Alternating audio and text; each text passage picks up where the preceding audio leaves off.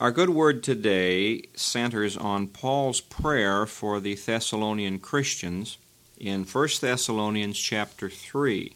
Verse 10, "Night and day praying exceedingly, that we might see your face and might perfect that which is lacking in your faith. Now God himself and our Father and our Lord Jesus Christ direct our way unto you, and the Lord make you to increase and abound in love one toward another and toward all men, even as we do toward you, to the end that he may establish your hearts unblameable in holiness before God, even our Father, at the coming of our Lord Jesus Christ with all his saints." Now this particular prayer has three requests in it. Paul prays that these Christians might be perfected in faith, abounding in love, and established in hope. And of course, these three graces are the three leading graces of the Christian life: faith, hope, and love. Now, we've already looked into this matter of being perfected in faith. We want to look now at this matter of love. In verse 11, he says, "Now God himself and our Father and our Lord Jesus Christ direct our way unto you." The word direct here means guide our way unto you. He depends upon God the Father and God the Son to guide him. And you say, well, what about God the Holy Spirit? Well, interestingly enough, the Lord in verse 12 refers to God the Holy Spirit. Now please notice this prayer. "And the Lord make you to increase in love one toward another." Let's continue. "And the Lord cause you to increase in love toward all men, even as we do toward you, to the end that he," the Lord, "may establish your hearts unblameable in holiness before God, even our Father, at the coming of our Lord Jesus Christ." Now, if the Lord in verse 12 refers to God the Father, then he's praying, "May God the Father establish your hearts unholiness before God the Father." Or if the Lord in verse 12 refers to Jesus Christ, then he's praying, "May Jesus Christ establish your hearts unblameable in holiness at the coming of Jesus Christ." I think very definitely that the Lord in verse 12 refers to the Holy Spirit. Now, interestingly enough, we have the same kind of a prayer over in 2 Thessalonians chapter 3, verse 5. If you have your Bible in front of you, look at it. 2 Thessalonians chapter 3, verse 5. "And the Lord direct your hearts into the love of God and into the patient waiting for Christ." The Lord direct your hearts into the love of God, that's the Father, and the patient waiting for Christ, that's the Son. And so the Lord in 3:5 must be the Holy Spirit. Now, I don't want to deal with this matter in this particular lesson. I want to talk about Christian love. But in a future study, I'm going to talk about this matter of the Holy Spirit, and is it right to pray to the Holy Spirit? Here we have two cases where the Apostle Paul prays to the Holy Spirit. Well, Paul has prayed that they might be perfected in faith. Now he prays that they might be abounding in love. "And the Lord make you to increase and abound in love one toward another, and toward all men, even as we do toward you." Now, if our interpretation is correct, then the Lord here is the Holy Spirit, and the Holy Spirit is the one who helps us to abound in love. Now, we thank God for the message of love that's in the Bible. We thank God for John 3:16, "For God so loved the world." That's the love of God the Father. We thank God that Jesus said, "Greater love hath no man than this, that he laid down his life for his friends." Paul said he loved me and gave himself for me. We often talk about the love of God the Father. We often talk about the love of God the Son. What have you said recently about the love of God the Holy Spirit? You see, the Holy Spirit of God has a very special ministry of love. In Romans chapter 5, verse 5, Paul says, "And hope maketh not ashamed, because the love of God is shed abroad in our hearts by the Holy Ghost, which is given unto us." Now, how do you experience the love of God in your heart? Through the Holy Spirit. God the Father is in heaven, God the Son is in heaven, God the Holy Spirit lives in our hearts. And the Holy Spirit of God is the messenger of God's love, the witness of God's love. In Romans chapter 8, for example, verse 9, "Now if any man have not the Spirit of Christ, he is none of his." So the Holy Spirit in our hearts is the proof of our salvation. Down in verse 15, "For ye have not received the spirit of bondage again to fear, but ye have received the Spirit of adoption, whereby we cry, Abba, Father." Now where there's love, there's fatherhood.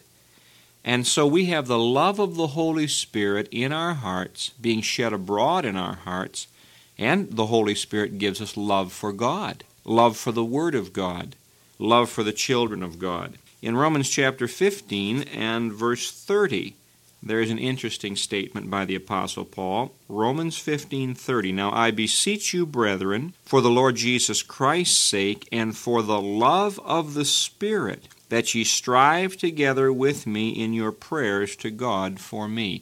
One of the motivations for Christian living is the love of the Holy Spirit. Now, may I repeat this? We talk about the love of God the Father in sending Jesus Christ. And that was great love. Great love expressed at Calvary.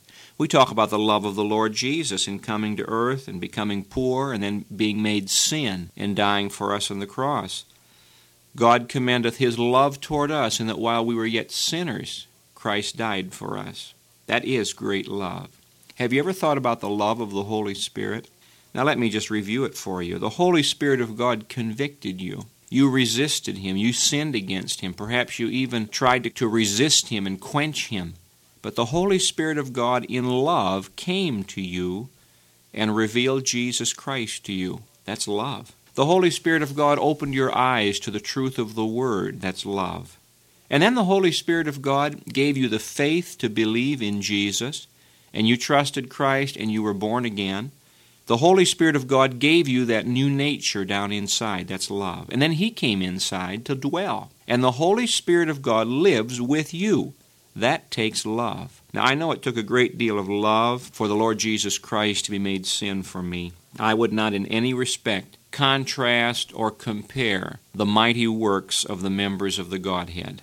All of their love is great, and all of their work is perfect. But there's something about the love of the Holy Spirit that we so often neglect, and that's this. The Holy Spirit of God has been down here on earth for nearly 2,000 years. Jesus Christ came to earth for some 32, 33 years, and then He was crucified. He arose again and went back to glory, and He's seated today at the right hand of the Majesty on high. But the Holy Spirit of God is in this wicked world. That takes love. And He lives with those of us who are saved. That takes love. And He has to put up with some of the things that we do, and that takes love. Have you ever thought about the love of the Holy Spirit? Now, when a person realizes the love of the Holy Spirit, then the Bible becomes a more personal book. The Bible isn't just a book of ancient history. The Bible was written by the Holy Spirit. And the Holy Spirit of God who wrote the Bible lives within me. And consequently, He can teach me what the Bible says. If you really understand the love of the Holy Spirit, Romans 15:30, you'll love your Bible more. The Bible becomes a lot more practical, a lot more personal when you know the love of the Holy Spirit. And Christian living becomes a lot more practical. Why do we live dedicated Christian lives? To please men? No, because of the love of the Holy Spirit. One of the joys of the pastorate is seeing young men and young women fall in love and then get married in the Lord. Of course, one of the heartaches of the pastorate is to see people get married out of the will of the Lord. But oh, what a joy it is to participate in the marriage of Christian people who really love each other in the Lord.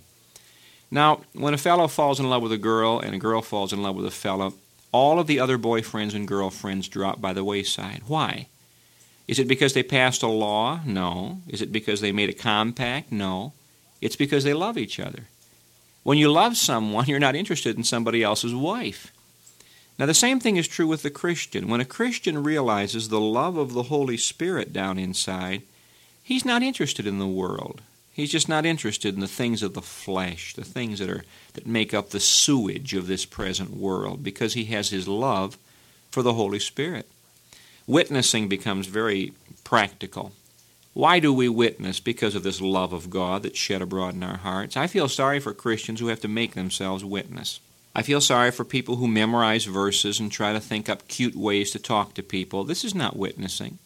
Witnessing is just simply the Spirit of God loving lost sinners through us. And you know, when you love somebody in the Spirit, you have no problem communicating that love and that truth to them.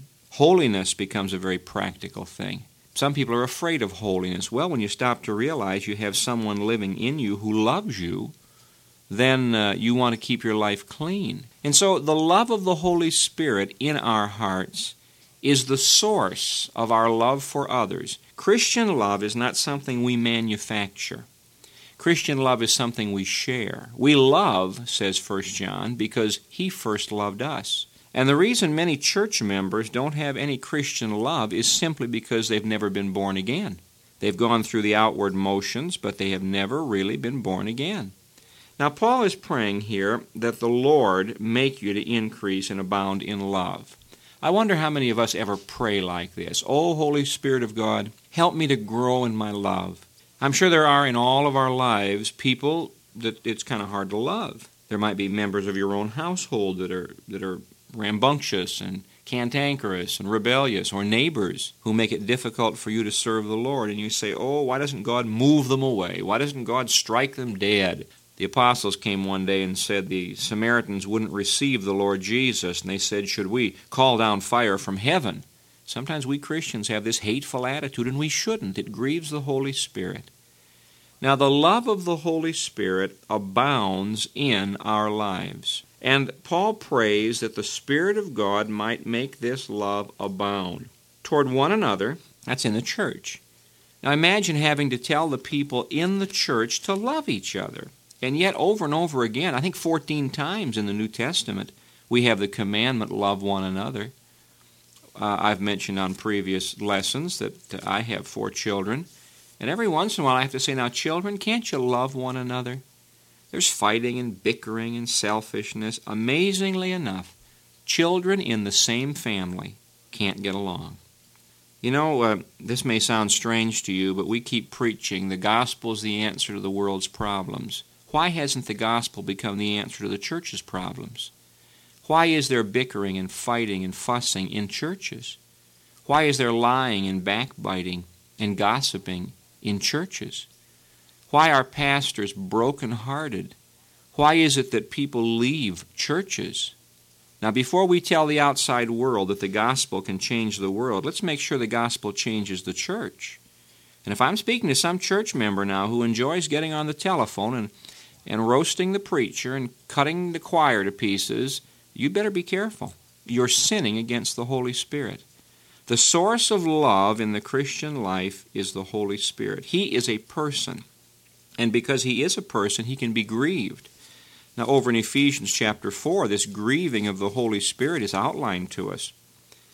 Verse 30, and grieve not the Holy Spirit of God, whereby ye are sealed unto the day of redemption. How do you grieve Him? Well, let all bitterness and wrath and anger and clamor and evil speaking be put away from you with all malice. And be ye kind one to another, tender-hearted, forgiving one another, even as God for Christ's sake hath forgiven you. The love of the Holy Spirit shed abroad in our hearts as we trust Him. The program is What's the Good Word? This is Pastor Warren Wiersbe at the Calvary Baptist Church in Covington, Kentucky. Thanks so much for listening.